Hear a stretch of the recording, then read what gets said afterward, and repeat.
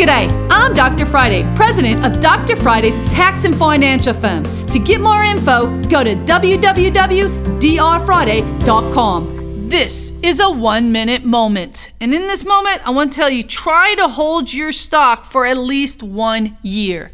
The reason I say this is because in there, we have what's called the capital gains tax rates. And guess what? Part of that is a 0% tax bracket. That's right. So if you're single, including the capital gains that you might have had, that would be $40,000 you can earn. Joint, $80,000. Head of household, $54,000. So if you actually add your income plus your capital gains and it's long-term, you can pay 0 tax. The other rates are 15, 20 plus the 3.8.